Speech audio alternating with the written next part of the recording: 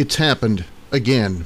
With Bob's World, I'm Bob Welch. A thought or two in a minute. The current news would be tragic enough, but I'm recalling April 20, 1999, 23 years ago.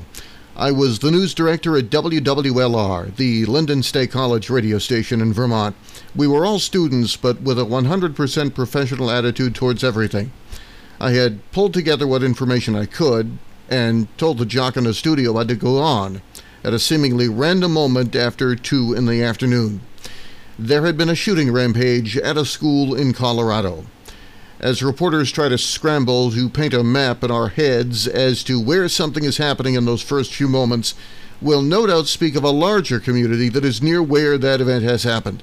Except I shied away from that, and I'll tell you why. It was the first time I'd ever had to go on the air live and say the 4 words that send a chill down the spine for anyone who has to hear them, and trust me when I say that none of us ever wants to have to say, "We interrupt this broadcast," because both of us know what comes on after is never good news. The scene of the Columbine High School shooting was in Columbine, Colorado, but it was not far from Littleton, Colorado.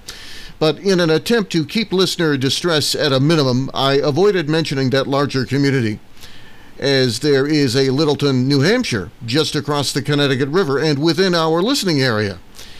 We sometimes half hear something the first time we hear of a development that interrupts normal programming because we may be in the middle of something or halfway across a room.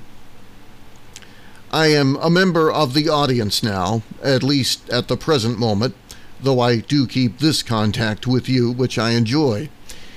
In the midst of collecting myself from what had just been a targeted, racially motivated shooting spree at a Buffalo supermarket, and had just heard of a man on his way to brunch being shot and killed on the New York subway, I was, like so many, partially hearing and perhaps in a state of disbelief when I heard that this had happened again.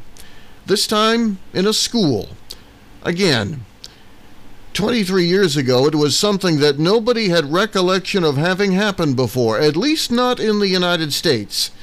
Mind you, there had been a school massacre in Dunblane, Scotland in 1996, but we haven't heard of a single gun massacre in the entirety of the United Kingdom since.